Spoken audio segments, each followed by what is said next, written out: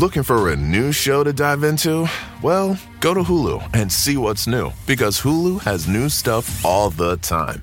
Like the full season of FX's epic limited series Shogun, FX's new international spy thriller The Veil, starring Emmy and Golden Globe winner Elizabeth Moss. And don't miss the all-new crime series Under the Bridge, inspired by shocking true events and starring Riley Keough and Lily Gladstone. It's all new, and it's streaming now on Hulu. This is a big year.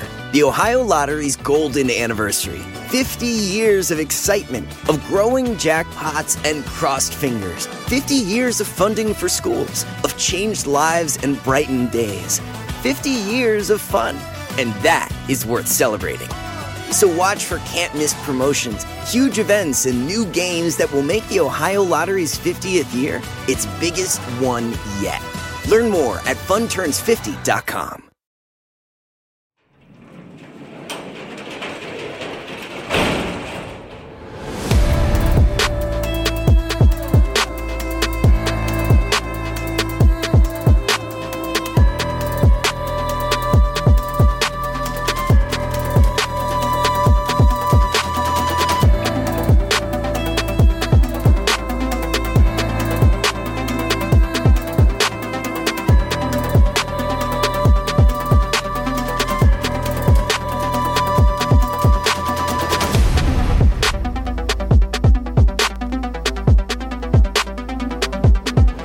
Welcome to True Crime Garage. Wherever you are, whatever you're doing, thanks for listening. I'm your host, Nick, and with me, as always, is a man who just tattooed the initials of Kim Kardashian's children right on his bare body.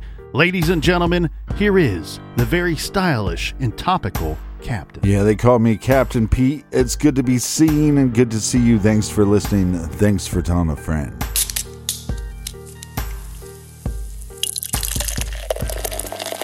This week, we are excited to be featuring Purple Haze by the wonderful people over at Abita Brewing. Purple Haze is a song by the late, great Jimi Hendrix, of course, but it's also a fine, delicious beer, perfect for warm weather. This is an American-style wheat beer brewed with real raspberries, added after filtration. The berries add a fruity aroma, slightly sweet taste, and of course, the purple haze. And in my humble garage opinion, Abita is one of the most energy efficient and environmentally friendly breweries in this great country. And for that, I thank you. And let's do some thank yous and a toast to our good garage friends. First up, a big cheers to Ashley Hunt and Parts Unknown. Thank you to Ashley, who sent us this delicious six-pack. And a big shout out to Brittany in Millington, Tennessee. Next up, we have a cheers to Audrey in Nesbitt, Mississippi. And a big we like you trip to Gina in Muncie, Indiana. Next up, we have Acton in Alameda, California. And last but certainly not least, we have Stacy in McCalla, Alabama. Those folks filled up this beautiful garage fridge this week, and so we say please and thank you. Yeah, BWRUN, Beer Run. Make sure you subscribe to the podcast. If you're listening and you're not subscribed, what are you doing with your life? Get your life together. Hit that subscribe button, and I'll thank you for it. There you go. Thank you. And that's enough of the business. All right, everybody, gather around, grab a chair, grab a beer. Let's talk some true crime.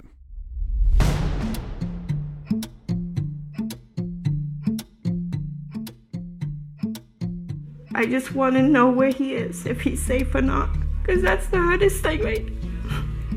Is not knowing. Deanna McKinney hasn't heard from her son for 2 weeks.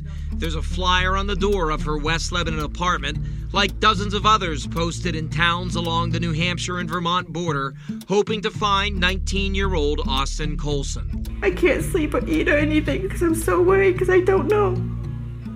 It's just killing me inside. Police say on January 11th, Colson left an apartment he shared with his girlfriend in Royalton, Vermont. Authorities say Colson may have gone to collect scrap metal. A partially filled trailer it's believed he was using was found in nearby Sharon. To date, we have had no sightings or contacts with him. Obviously, his family is very, very concerned.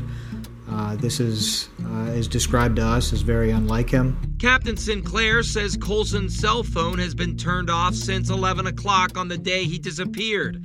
And while they don't suspect foul play at this point, they have received no credible leads to his whereabouts.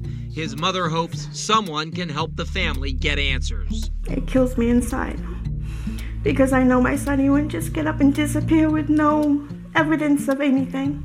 It's like he just vanished. It's hard for me not knowing what happened or where he is, if he's safe or if he's not.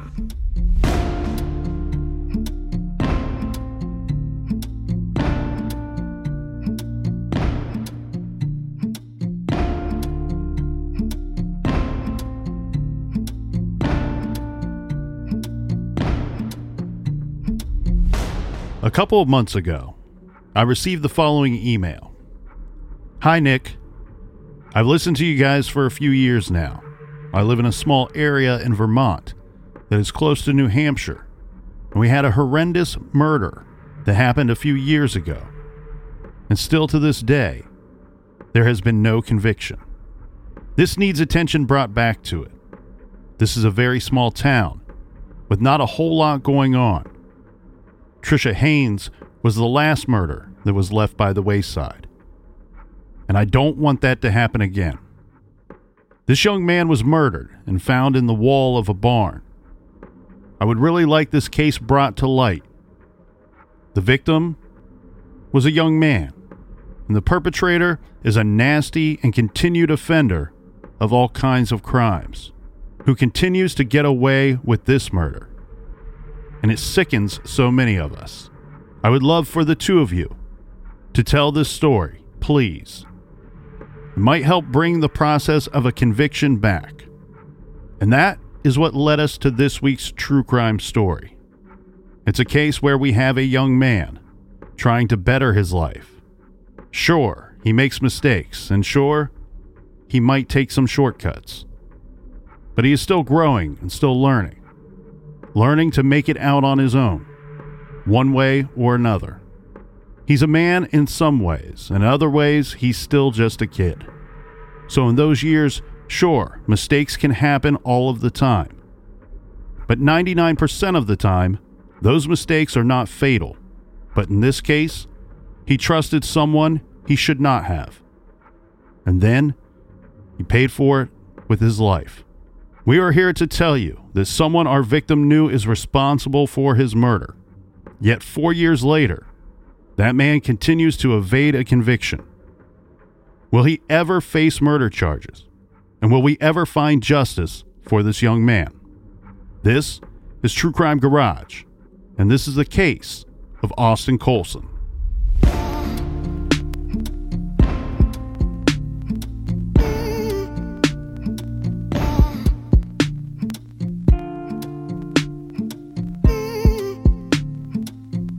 On Thursday, January 11, 2018, Katie Grizzoffi said goodbye to her 19-year-old boyfriend, Austin Colson, when he left their apartment located at 224 Rainbow Street in South Royalton, Vermont. This was around 5 in the morning. Previously, Austin had asked to borrow his father's trailer so he could pick up some loads of scrap metal and get them to a dealer. So that was the plan for the day. Pick up and haul some loads of scrap metal, get paid, and return the trailer as soon as possible. Austin will have some help with the labor as well. A buddy of his named Rich Whitcomb will be working with him. So the two, Austin and Rich, were going to go pick up the trailer that morning and return it at the end of the day. Katie, his girlfriend, was texting Austin throughout the day, but at some point Austin stopped replying to her text. Then later, Katie's text to Austin started not going through at all. Katie wasn't too worried because in Vermont there are lots of dead cell service areas. Sometimes you have to drive up a mountain to get some service, and calls can get dropped with no warning. So she really didn't start to worry until much later. Yeah, and the type of work that Austin is doing, there's no set end time, so she's not going to get worried because his end time of work could vary every single day. Now, he's supposed to pick up this trailer from his father's house. This is actually a very typical situation. Austin would pick up the trailer from his father's house, take the scrap metal, get money for the scrap metal, and then return the trailer. At some point in the day, before 2 o'clock, around, I'm guessing 1:45 or so, is when Austin's father sees that his trailer's gone, but again, no big deal because he'll bring it back later that day. Yeah, no big deal because the trailer is supposed to be gone. Right. Arrangements were already made. So his father his name is Dana, and it's, yes, right around 1:45 p.m. that he notices that, one, his trailer is gone, as Austin said it would be, but also he notices that Austin's vehicle was parked there at his property. So Dana knew that Austin and whoever was helping him that day would have hooked the trailer up to someone else's vehicle. Now, that night, when Dana gets back home the second time and the trailer was still gone and Austin's car is still there, right where his son had left it early that morning, this seems like something that he might be concerned about, but Austin's father, Dana, would actually say that at first he wasn't concerned. He still wasn't concerned. He assumed that they were just running late or had run into some type of unpredictable delay, and that eventually the trailer would be returned that night or maybe even the following morning. But Katie was a completely different story. She was really starting to worry about Austin because Austin wasn't answering his text, and by now it was late. And as we said, at some point, she believed the texts weren't even going through to him, and he's still not responding at a later time. So she starts to drive around looking for Austin. She continues to call him and text him, but there's no response from her boyfriend. His phone was off, as far as she knew. By 4 a.m., so this would be nearly 24 hours since she last seen Austin, she, at this point, is hysterical.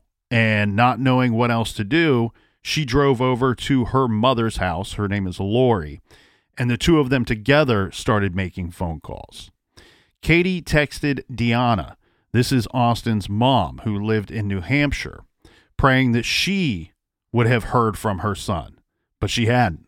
Deanna called her ex-husband Dana, waking him up, and same story there as well, Captain. No, he hadn't seen or heard from Austin as well. Yes, his car was still at his house, and now is when we all start to believe that something was terribly wrong. Austin's mother is going to notify the police that he is missing. Yes, she starts by calling the New Hampshire State Police. Remember, she lives in New Hampshire. Austin lives in Vermont. So she's told to call the police in Vermont, where Austin lived and had vanished from. She does so, and the police took down a report. Initial media reports say only that foul play was not suspected, but police were concerned for Austin's welfare. But Deanna emphasized that Austin had never before left and remained out of touch for more than a day with his family, and especially with his girlfriend. They were extremely close. So she was concerned. And later she admitted on a segment of Channel 5 News that Austin's disappearance might have something to do with drugs. Now, we have his father, Dana, that said in an interview that the family went over to this guy's home. Who is this guy? Well, we've heard this name before already. Richard Whitcomb's house. They wanted to see if they could find Austin. Remember, it was no mystery who Austin was working with on the day that he did not come home. So we have Austin, who's missing, went working with Richard Whitcomb. We also have this trailer that is still missing. It's never been returned to Austin's father at this point. Whitcomb was the man with whom Austin told his family he would be scrapping with on the day that he went missing. Yeah, Richard was somebody that would help him with different jobs, but it's not out of the realm of possibility that you wake up, hey, we're going scrapping today, and Richard says, hey, I can't make it. Well, and Austin worked for himself and at times would work with different people. He didn't work with Richard Whitcomb daily. This was specific to that day's task.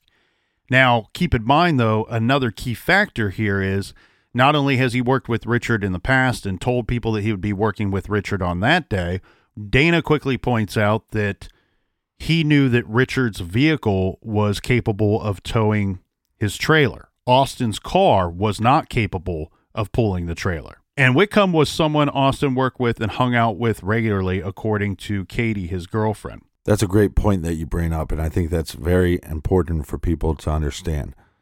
Austin's vehicle could not tow this trailer.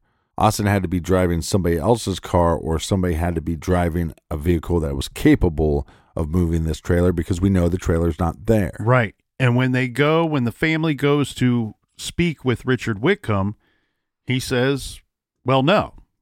In fact, I hadn't seen Austin that Thursday after all. I know he told you that we were going to be working together, but I didn't see him, one, and two, I have no idea who had towed the trailer, but he says he himself was about 100 miles away in Manchester, New Hampshire on that same day. So not only did he not help Austin, he was busy and he was out of town doing other things for about the entirety of the day. Right.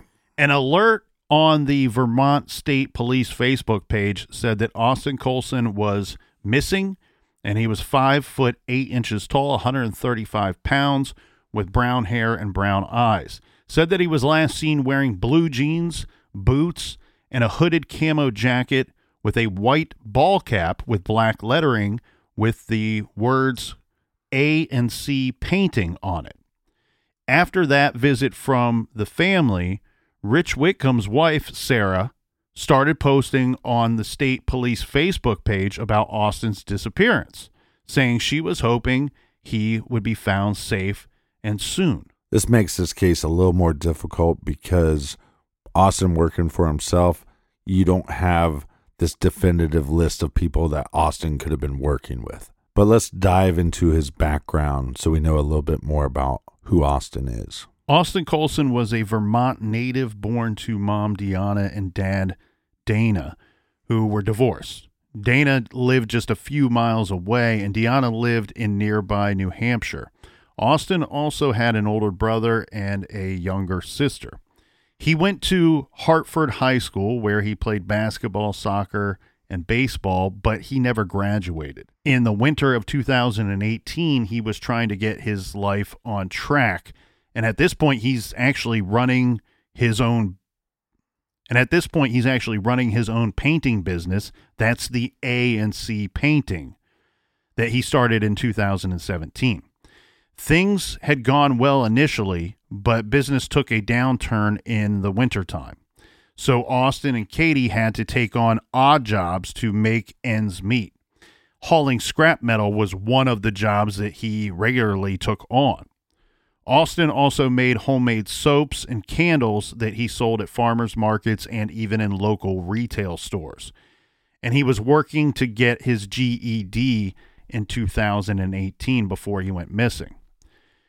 Austin and his girlfriend Katie, as we said, were very close. Deanna later said of their relationship, quote, he had a good girlfriend and they both loved each other to death and would do anything for each other, end quote.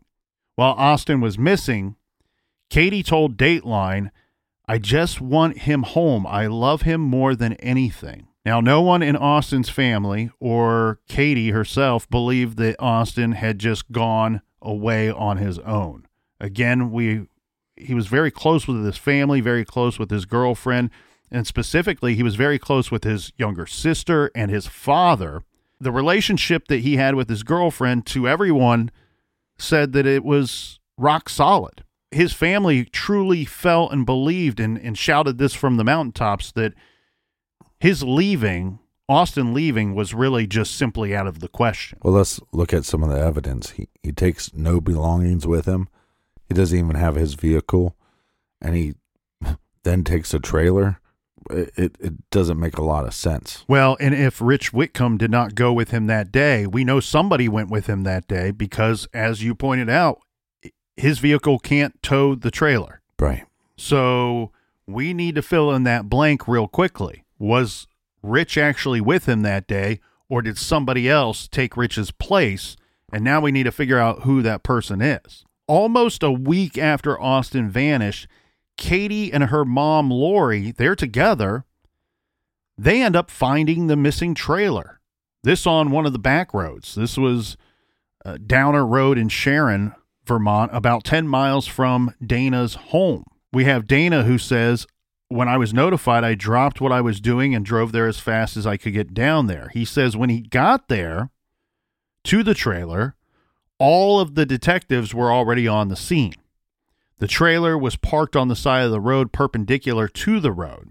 The trailer was still partially loaded with some of the scrap metal pieces that they were to be hauling that day. There was a light dusting of snow on the trailer. So, according to everybody that was there that day, they agreed that this meant that the trailer had been sitting there for a couple of days. So, missing trailer found, however, there's still no sign of Austin. So they find the trailer, but they don't find a vehicle with the trailer. And again, we need a vehicle to be pulling this trailer. The area in which they find the truck, not only is there light dusting of snow, I'm guessing it's pretty cold this time of year. What I see here, Captain, is a situation where it's fortunate that the police are taking this young man's disappearance seriously, right? There's been some debate about that. However, what we do know is we have the father who owns the trailer saying, hey, I'm notified that my trailer was found about 10 miles from my home. I raced down there as soon as I could get there. And when I get on the scene, detectives are already there checking out the trailer, looking in the area, looking for my son, looking for evidence as to why the trailer was there, who put it there, where could my son be. So it appears to me that they are already taking this very seriously, enough to send detectives to the scene of the trailer.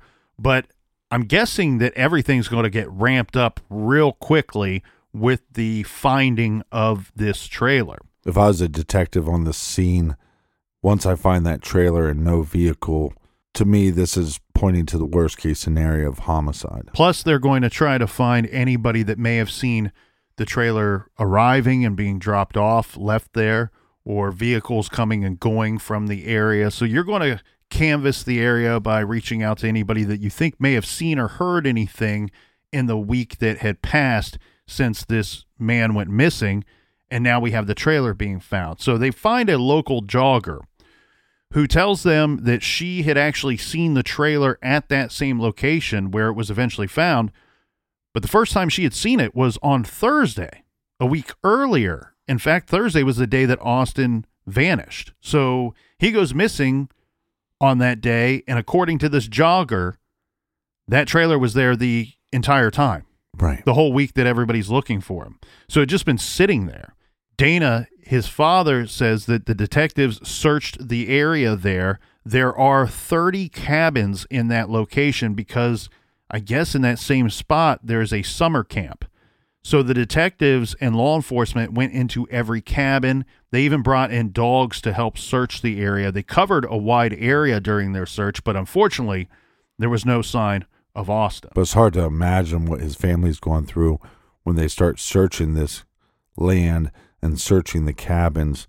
Again, everything starts pointing to something very tragic happening. Well, and this is quite interesting too here, Captain, if it gives us some insight into their investigation, because the police will come out and say, hey, we need the public's help. And that's because, according to a Vermont State Troopers news release, the police believe that the scrap metal found on the trailer was likely collected in Royalton, Sharon, and or the surrounding towns. So they have reason to believe that they can narrow down where the scrap metal likely came from. So they are seeking public assistance in identifying the exact locations where the scrap metal was collected from. So often, I'm sure some of us have experienced this, I know I have, where you may see a hauler, a scrapper, whatever you call them in your area, but they may drop by and say to you, hey, if you ever have anything, set it out on this day or leave it out on this day and I'll swing by and pick it up. I do my rounds in this area on this day and I collect everything that I can. So they're looking to find people that either had a direct conversation with Austin about picking things up or set some things out that were later gone. And this would be interesting because what they want to do here, Captain, they want to try to trace the origins of the metal. And that's going to help them reconstruct Austin's day, creating a timeline and a roadmap, so to speak, and perhaps lead them to their missing person, Austin Colson. Authorities also determined that Austin's phone, unfortunately, was not going to be helpful to them at all. Or if it was going to be helpful, it was going to be in the least bit helpful, because they figured out that it was powered off around 11:15 a.m. on January 11th, the same day that he went missing. Austin's whereabouts after that, of course, were a mystery. But when you hear about Austin, and when I first was researching this case, this young man picking up scrap metal, he has a painting service, he is making candles and making soaps and doing all these odd jobs to make it by.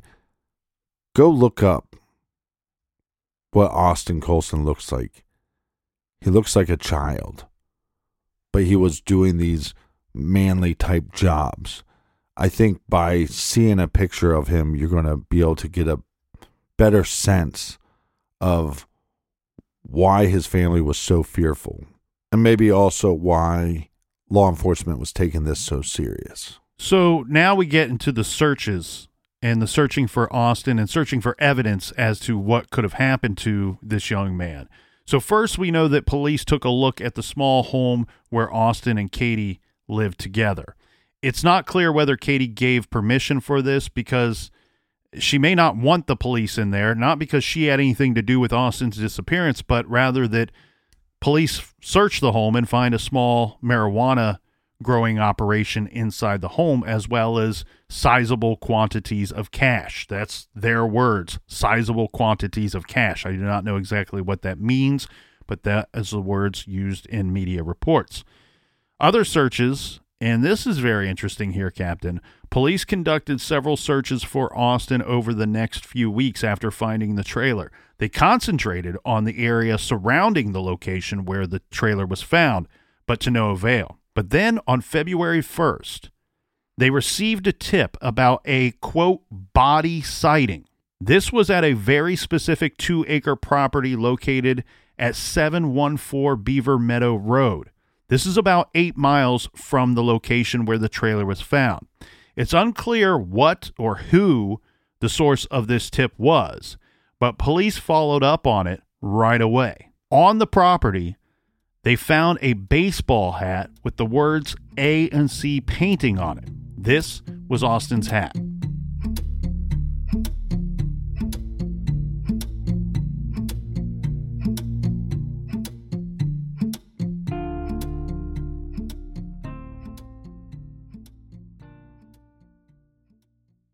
Do you want to set your child up for success? Of course you do. That's why you need to check out IXL Learning today. IXL Learning is an online learning program for kids covering math, language arts, science, and social studies. IXL is designed to help them really understand and master topics in a fun way. It's powered by advanced algorithms. IXL gives the right help to each kid, no matter the age or personality. There's one site for all kids in your home pre-K to 12th grade. Kids could use it at home on their computer or on an app on your phone or a tablet. No more grading those worksheets. IXL grades everything for you. 1 in 4 students in the U.S. are learning with IXL. IXL is used in 95 of the top 100 school districts in the U.S. I love recommending IXL Learning. Kids can learn at home or on the go. And all my friends and family that are using it absolutely love it because it's so easy to set up and so easy to use. And even the kids that I've recommended it to their parents have told me, hey, Captain, thank you. I was having problems in math and my parents couldn't help me, but IXL could. Do you want to get your kids back on track, or do you just want to get your kids ahead? Do so with IXL Learning. Make an impact on your child's learning. Get IXL now. And True Crime Garage listeners get an exclusive 20% off IXL membership when you sign up today at IXL.com/garage. Visit IXL.com/garage to get the most effective learning program out there at the best price. Check out IXL.com/garage today. The best part of spring cleaning takeaway is the post-clean clarity you get. It's kind of like when you find out that you've been paying a fortune for wireless. When Mint Mobile has phone plans for $15 a month when you purchase a 3-month plan. It's time to switch to Mint Mobile. All plans come with high-speed data and unlimited talk and text delivered on the nation's largest 5G network. Use your own phone with any Mint Mobile plan and bring your phone number along with all of your existing contacts. Ditch overpriced wireless with Mint Mobile's limited time deal and get 3 months of premium wireless service for $15 a month. Save a lot of money with Mint Mobile. Get their great mobile wireless service delivered on the nation's largest 5G network. That's premium service at a great price. To get this new customer offer and your new 3-month unlimited wireless plan for just $15 a month, go to mintmobile.com/TCG. That's mintmobile.com/TCG. Cut your wireless bill to $15 a month at mintmobile.com/TCG. $45 upfront payment required, equivalent to $15 a month. New customers on first 3-month plan only. Speed slower above 40 gigabytes on unlimited plan. Additional taxes, fees, and restrictions apply. See Mint Mobile for details. Warmer, sunnier days are calling. Fuel up for them with Factor's no prep, no mess meals. Meet your wellness goals in time for summer thanks to the menu of chef-crafted meals with options like Calorie Smart, Protein Plus, and Keto. Factor's fresh, never-frozen meals are dietitian approved and ready to eat in just 2 minutes. So no matter how busy you are, you'll always have time to enjoy nutritious, great-tasting meals. With 35 different meals and more than 60 add-ons to choose from every week, you'll always have new flavors to explore. Crush your wellness goals this May with dietitian-approved meals and ingredients that you can trust. Make your day delicious, from breakfast to dessert. Stay fueled with easy, nutritious options. Treat yourself to restaurant-quality meals that feature premium ingredients like filet mignon, shrimp, and blackened salmon. I am new to Factor, and I have been loving every minute of it. I have a problem, and it's called lunch. Some days I need to pack a lunch, and some days I work from home. Whether I'm at home or whether I'm on the go, Factor is fueling my lunch from now on. Head to factormeals.com/TrueCrimeGarage50 and use code TrueCrimeGarage50 to get 50% off your first box, plus 20% off your next month. That's code TrueCrimeGarage50 at factormeals.com/TrueCrimeGarage50 to get 50% off your first box, plus 20% off your next month while your subscription is active.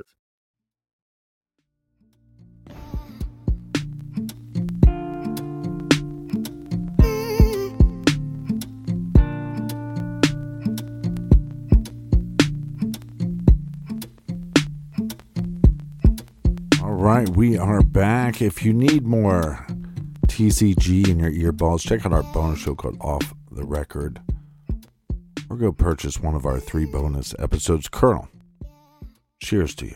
Cheers.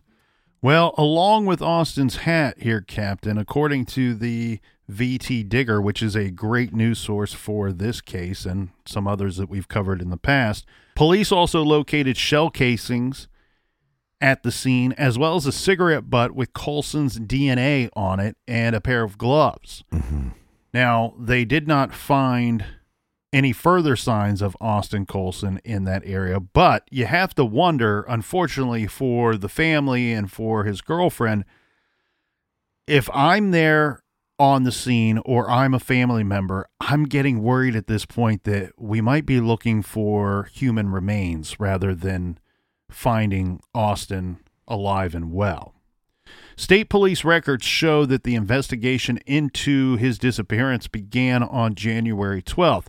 Troopers first interviewed the family and trying to get a sense of who Austin was, his connections, his last movements, and so on. Now, Dana and Katie both told police that Austin had plans on that day he went missing to go scrapping with Richard Whitcomb. They're giving them that name, name. Once Austin went missing, His mother asked Whitcomb about it. He tells her that Austin had never responded to a text from him that day, and he didn't know what had happened. So now we have multiple family members saying that Austin planned to spend the day scrapping with Rich Whitcomb, and someone helped Austin tow away the trailer that he would have needed to go scrapping. But Whitcomb, as we know, says, nope, I wasn't there. It was time for police to figure out if this man is lying or not. And really, this is not rocket science here. The last person believed to be with Austin was Richard Whitcomb. Of course, police are going to be very eager to pin him down. On January 16th, 2018, Vermont State Police Major Crimes Unit detectives Albright and Holden interviewed Rich Whitcomb at the Royalton VSP barracks. During the interview, Whitcomb denied knowing anything about Colson's disappearance. The detectives were aware that Whitcomb was a felon with a reputation for being involved in the drug trade. At this interview, Whitcomb admitted to knowing Austin and scrapping with him on occasion. But Whitcomb told the detectives that on January 11th, he never saw Austin that day. Instead, Whitcomb, was in Manchester buying cocaine. Well, that's quite the alibi. Give me a little bit of that nose sugar. Whitcomb admitted to middling drug deals for Austin Colson and said that the previous week he gave Austin a firearm as collateral in a cocaine transaction.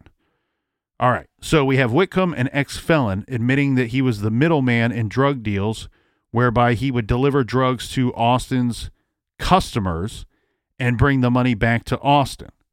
And he had used a gun as collateral. Collateral sounds like to me, Captain, that Austin did not really trust Whitcomb with the merchandise or the money. I don't know if you should trust a drug-dealing drug user. Whitcomb admitted that he and Austin were in contact via phone on the morning of the 11th. He said that he texted Austin that morning, but Austin never got back to him. Again, that's the same story that he told family members. So the detectives naturally said, well, cool. Can we see your phone? Remember, this interview is on the 16th. Austin is only missing 5 days at this point in our timeline. If Whitcomb is telling the truth, well, then there is every reason to believe that Whitcomb's phone would reflect that conversation. Oh, but Whitcomb told them he didn't have the phone. It was gone. In fact, he had switched to a new cellular account on the 13th, telling detectives his wife found out that he made a trip to Manchester on the 11th to buy drugs. She was upset. She made him get rid of all of his drug connections that were saved on his phone. She forced him to get rid of the phone. So Detective Albright, of course, this ain't his first rodeo. He found this story to be extremely fishy. He also knew that as a convicted felon, Whitcomb was prohibited from being in possession of a firearm, yet he just readily admitted that to the police. Whitcomb told the detectives he did get the gun back from Austin, and it was located at his home, that it was still there in his house. But it didn't belong to him. It belonged to his father-in-law. Detectives said, well, you don't mind if we take a look for it at your house, do you? To which Whitcomb agreed to tell them where the gun was and let them enter his home to retrieve it. So he said that they could also search his car. So meanwhile, what we have here, Captain, a separate batch of detectives was interviewing his wife, Sarah, in another room at the same time. Right. They're asking her about the gun and the phone. She told them that both were at the house. She consented to a search of the residence and the couple's car. She's saying that the phone, his phone, is still at their home, to which he said that they had gotten rid of the phone. So now we got some different stories going on here. But at the end of it, what we learn is that police have permission to search for the gun and the phone in their home and in their vehicles. What happens is the Vermont State Police, they're concerned that before they can get out there to search the home, that somebody else might get there and remove these items. Mm-hmm. So very smartly here, they contact some police department in Hartford and asked if they would secure the Whitcomb residence so that nobody could go in and out before they could get in there and search for these items. That's pretty freaking smart. What ends up happening is a Hartford officer got to the Whitcomb's home and he convinced one of the children to open the door. He called Sarah, Rich Whitcomb's wife, on the phone and had her talk him through finding the phone in the home. It was located underneath the covers of a bed in the master bedroom. The officer picked it up and placed it right next to the front door, so when the detectives arrived, it was sitting there waiting for them. When the VSP detectives arrived at the Whitcomb household, during the search of the residence, the officers also located the firearm in question and then additional cell phones. They took all of the phones and the gun, along with an 8-round magazine containing 5 bullets, and left the premises. But they would be back, Captain, because on February 9th, they charged Richard Whitcomb with federal charges of possession of a firearm as a previously convicted felon and the use of a firearm in a drug transaction. But they still didn't have enough to charge Whitcomb with anything related to Austin Colson's disappearance. But they named Whitcomb publicly as the only person of interest in the case. And that's because of what they found or did not find on his phone. Let's go through the wording of these search warrants for Whitcomb. Yeah, the wording here is key, and it goes along with the idea that he's the only person of interest in Austin's disappearance. The warrants say that searching Whitcomb's property was necessary because police had, quote, probable cause to believe that such property or objects will be found and will constitute either possession or sale of cocaine, unlawful restraint or kidnapping, carrying a dangerous weapon while committing a felony, or aggravated assault, manslaughter, or homicide. Wowza. Yeah, that really seems to echo what their thoughts and beliefs were in this case. Meanwhile, they started with the phone that Whitcomb said that he had gotten rid of, but of course they found it in his home. When investigators got the phone in front of their techs, they noticed that the phone appeared to have been wiped clean, but of course they were able to retrieve and view some of Whitcomb's communications anyway. Immediately after Austin went missing, this is what Whitcomb is searching for. His internet searches on his phone are at the same time that Austin Colson goes missing. One search was for how long does gunpowder residue, or GSR, last? And also whether deleted text messages can be retrieved. Yes, dumbass, they can. On January 15th, he had a text exchange with his wife, Sarah, that included the following. Sarah, text, "Tell me the truth, Rich. It's all going to come out." Rich Whitcomb replies, "It's all crap. I'm telling you the truth." Sarah, "I want to know what happened to Austin. Are you the last person to talk to him?" Whitcomb, "No. His girlfriend was the last. I saw him Monday." Sarah, "You text him Thursday, and then he vanished." Weird stuff. Sounds like the police are not the only ones that are suspicious of Rich Whitcomb. Well, people are starting to catch him in a lie. He's telling people, I didn't talk to him Thursday. I didn't see him Thursday. Now we're getting information that they texted him on Thursday. So then one could assume that he at some point met up with him. Yeah, the evidence on the phone is really all just kind of good circumstantial evidence, but it does not appear that there was much useful information on there so that they could tracking information for the phone or anything leading them to Austin Colson. Other than the police said that it placed Whitcomb on the 11th, this is interesting, at the location where the trailer was picked up from at Dana's house. So he says, "I never saw him," but his phone says that he was near Dana's house around the time that the trailer was removed from Dana's property. Lying shit, princess. The other thing, too, is his phone also places him in the area where the trailer was eventually found. But it's also difficult, too, because if they have worked together, you're going to find his fingerprints or Austin's fingerprints in his car. You're going to find, some DNA, touch DNA of Austin and Rich's vehicle and Rich's DNA and Austin's vehicle. So that does make things a little more complicated. So you have to really gather up as much circumstantial evidence as you can before you can try to find the nail nails in the coffin of the case. And that's exactly right. You're not really looking for proof that the two knew each other or were together at any point leading up to the disappearance. You're really looking for your proof that they were together on the day that Austin Colson disappeared.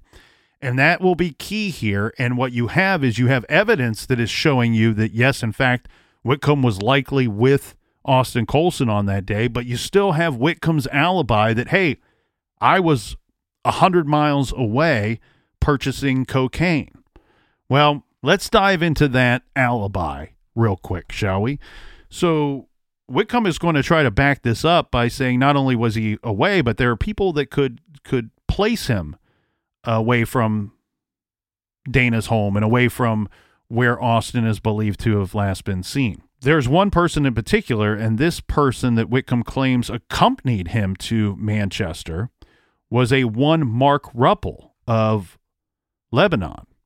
Whitcomb originally gave police a false last name. I don't know the false last name that he provided to police. He said that the person's name was Mark something. I guess he was hoping that they would not be able to locate this individual, but the police were a lot smarter than Rich Whitcomb. Mark Sniffin' Butts. So they find out that the person he was talking about was this Mark Ruppel. So they find Ruppel, they interview him.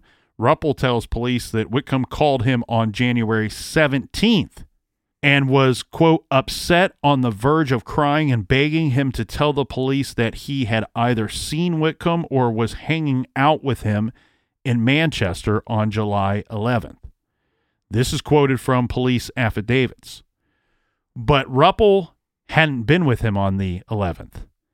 This is a direct contradiction to Whitcomb's statement that he gave to the police on January 16th. So he manufactures this alibi on the 16th. They're able to find this Mark Sniffin, whatever you called him. Sniffin' Butts. And his real last name is Ruppel. And thankfully, this Mark Ruppel is a better guy than Rich Whitcomb because he says, look, man, I ain't going to lie for you. And he tells the police straight up, I wasn't with him, and in fact, he called me and asked me to say that I was.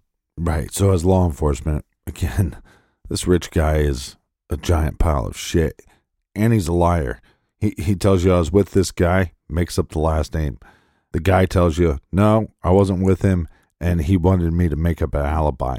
Anybody that's trying to make up an alibi always goes to my number one on the suspect list. And before we move on, Captain, I just want to echo what we said earlier, that the information, what little information that police were able to pull from that phone, that cell phone that Rich Whitcomb said didn't exist anymore, but they found it in his home, it absolutely pointed out that A, he was where the trailer would have been picked up from on the day that Austin went missing.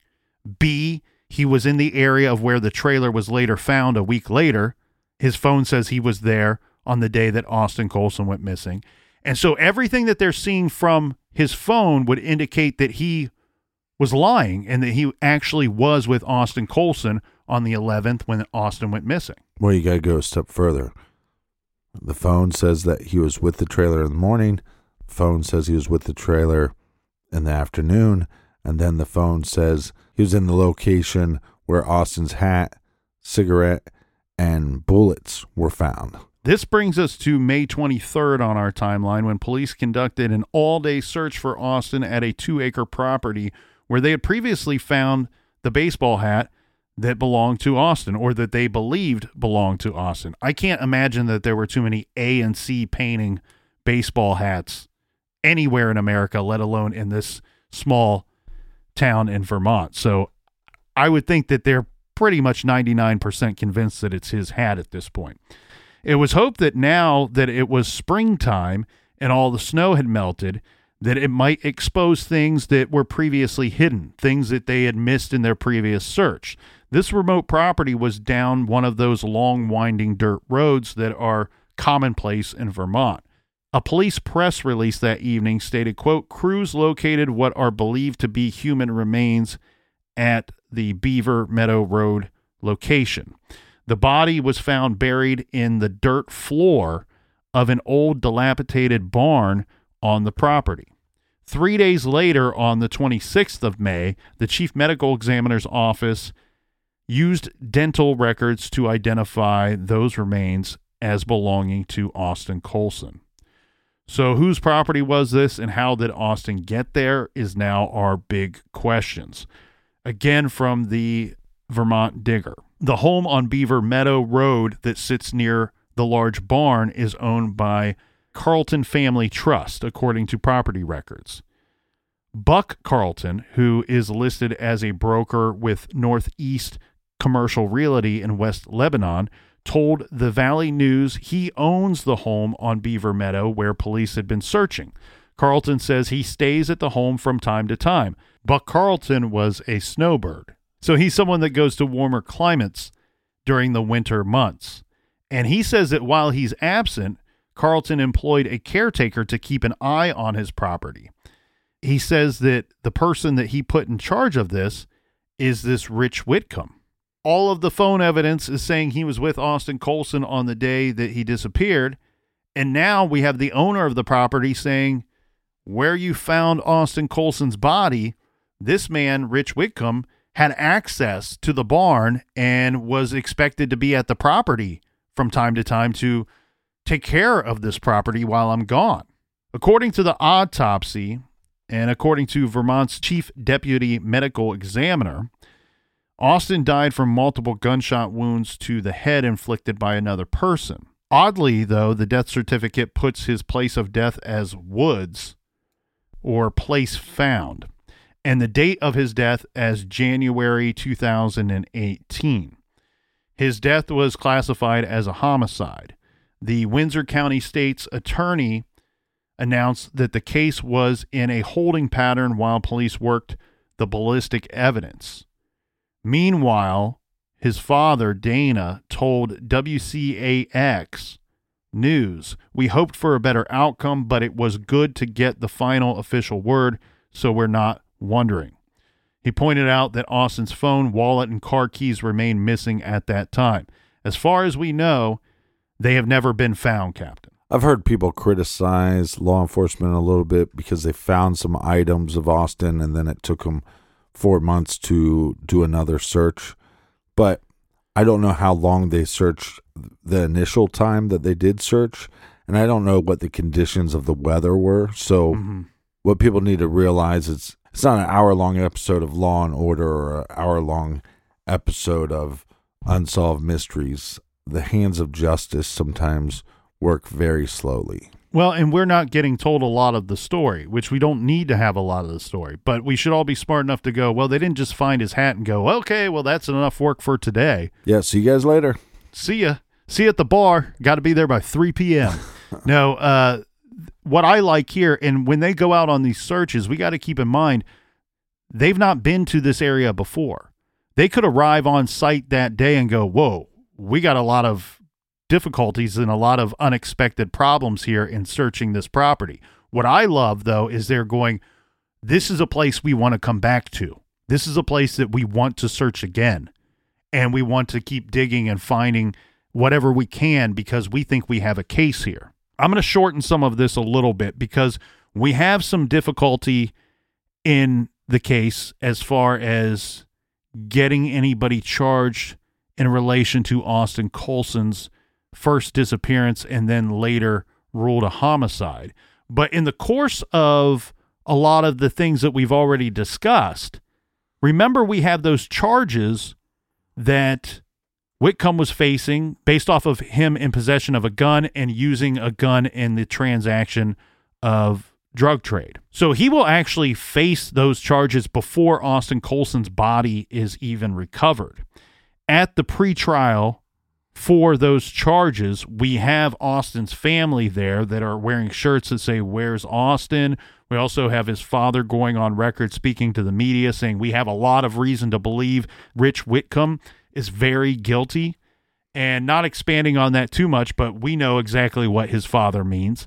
He's very guilty not only in these charges, but these charges are really just sort of backing up all of our thoughts and beliefs that he is responsible for what happened to our son, to our family member. But it's smart for law enforcement. Get him on these charges. You have a bad individual. You have this bag of shit now locked up and charged with these. And you can then put together and piece together a case, which right now has a lot of circumstantial evidence. Well, and the prosecutor for those charges made a really good effort to try to convince the judge that, hey, this dude, Rich Whitcomb, is extremely dangerous.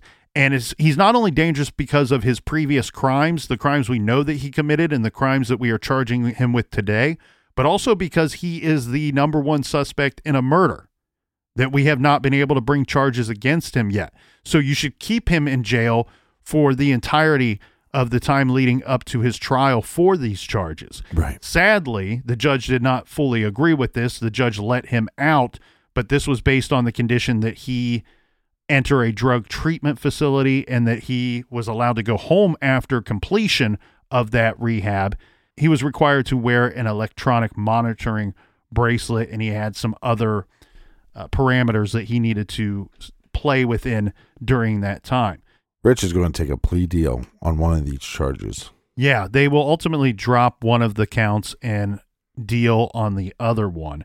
Now, again, we have an assistant U.S. attorney. Her name is Wendy Fuller. She really wanted him convicted to the fullest extent, right?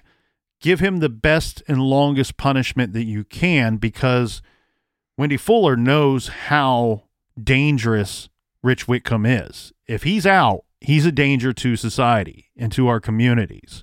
She wanted to get some comments on the record, despite the fact that she said in court they could not change the sentence because there was a plea agreement determining that.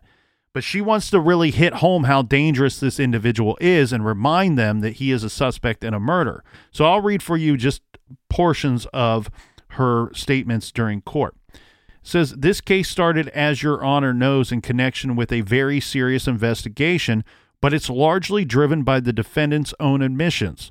And so he admits to being a member of that community who regularly sold drugs. This is a community. It's small. It has struggled mightily with drug abuse, and he aided in that. I understand that he was not selling drugs for financial gain. I've never made that allegation. He was doing it to feed his own addiction, but it's serious nonetheless. And by selling drugs to other drug addicts, you keep that cycle of addiction alive. And it keeps these people who are addicted unable to contribute to their community. They cannot pay their bills. They cannot take care of their children. It destroys lives, just like it has in some sense destroyed his. But he did that to other people. So I just want to be clear that this is not merely having access to a firearm. There are greater factors here that go into the seriousness. So he's regularly selling to people in his community. But the other aspect of this case is that he decided to take a firearm that did not belong to him, that belonged to his father-in-law. He took the firearm and he used it as a currency in a drug trade. He traded it to Mr. Colson. Mr. Colson gave him drugs in exchange for that, so that Mr. Whitcomb could go out and sell more cocaine. This conduct is extremely serious. Drug-related offenses with firearms, as Your Honor knows, is on the rise in Vermont. And what comes with that are drug-related shootings and drug-related homicides. And so this conduct of taking a firearm, especially one that doesn't belong to you, and giving it to somebody in exchange for cocaine, it's some of the most serious conduct we see in drug-related crimes. And so that's why he's here. That's why he's in federal court. He committed a very serious crime. But on top of that, we have the defendant's characteristics. As I read his criminal history, he has a violent history. I don't think there's any dispute about that.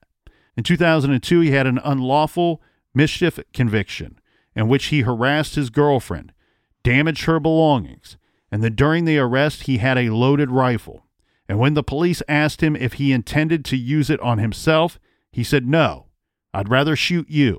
He was convicted of that offense, and then he went on to violate his probation for that offense twice, once for harassing and assaulting yet another girlfriend.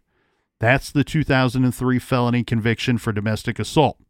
And I'd like to read from the affidavit of Lieutenant Jordan with regard to the domestic assault felony conviction, so the court understands the gravity of this offense.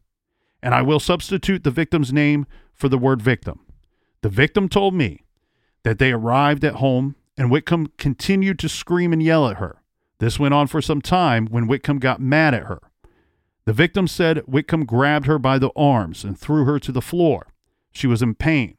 The victim said that Whitcomb then grabbed her by the hair and dragged her down to the basement.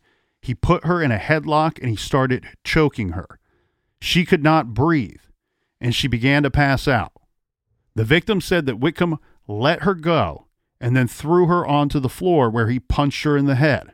The victim told the lieutenant that Whitcomb was looking for bullets and his hunting knife, and Whitcomb told her he was going to kill her and slit her throat. The victim said that Whitcomb could not find his hunting knife, so he again grabbed her by the hair, dragged her out of the basement and back upstairs.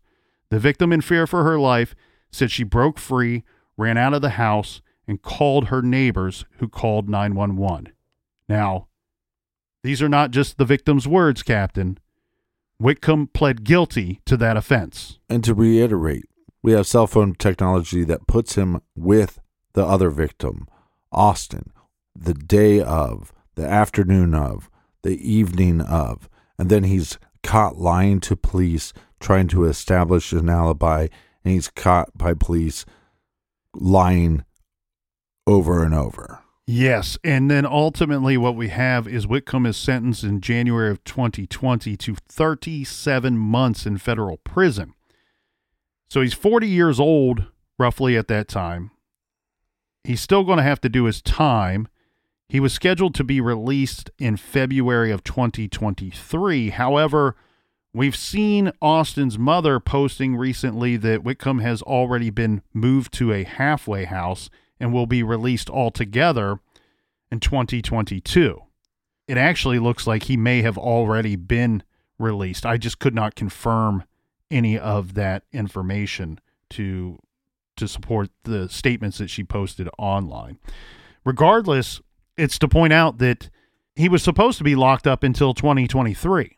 And right. I guess that what they were hoping, they being law enforcement, was that we might not be able to charge this guy yet with a homicide, but maybe we could build a case against him, and in the meantime, he's locked away in federal prison, so he's no real threat to anybody in our communities. But if these posts that Austin's mother are posting online, if they are true, then this man is already back out and walking around a free man. Well, I know there seems to be some frustration with law enforcement, but I'm not willing to give up on them just yet because I don't know what cards they are holding close to their vest. What it seems to be for me is that they're building a case, and again, hands of justice sometimes move very slowly. There is also some online rumor that Richard Whitcomb is responsible for possibly another homicide. And these are based off of several Facebook posts like this one that simply say, quote, "Everyone knows Whitcomb was involved with Robbie Briggs' murder," end quote. Now, I, Captain, could not find any evidence or any articles that name Whitcomb as a possible suspect in Robbie Briggs' murder. That's a 20-year-old homicide case. And in fact, I found to the contrary of that there were other possible suspects that were named in some of those articles. Richard Whitcomb's name did not appear in anything that I read. Regardless, it's one of those situations where, yes, I'm on your side here, Captain. I think that law enforcement has done a pretty good job in this case, but if they are holding on to something that we've not already reviewed, if they have the icing on the cake that is going to be what one would expect that you would want to have and charge this man with murder, I think now's the time to do so, if in fact that he's out. We've seen his repeated history of violence that he carries out on people that are close to him. So anybody out there close to Richard Whitcomb, if he's out and you're hearing this, get as far away as you possibly can. Well, this is why it's important. If you know something, you need to say something to keep the rest of the world, the rest of the community safe. It's not just all on law enforcement. We have to do our part as humans to go, hey, I actually know some information that could put this guy away. Come forward and say something.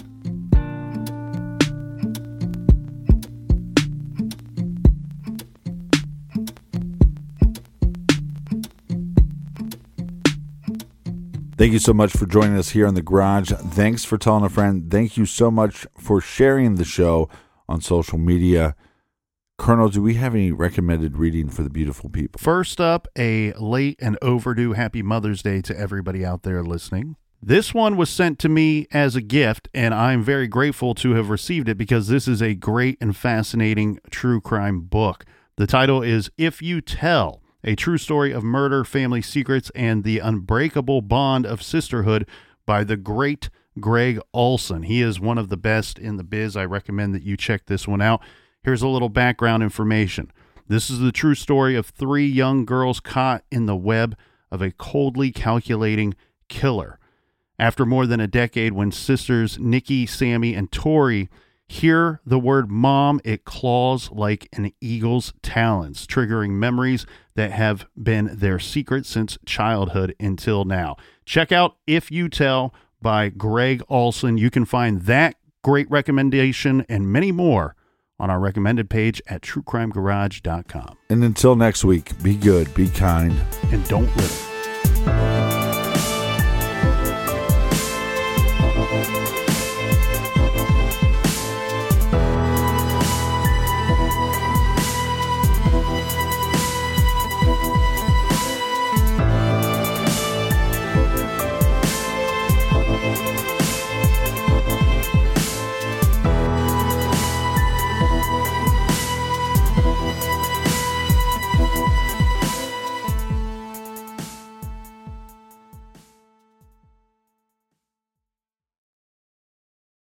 Sometimes it takes a different approach to help you unlock your true potential.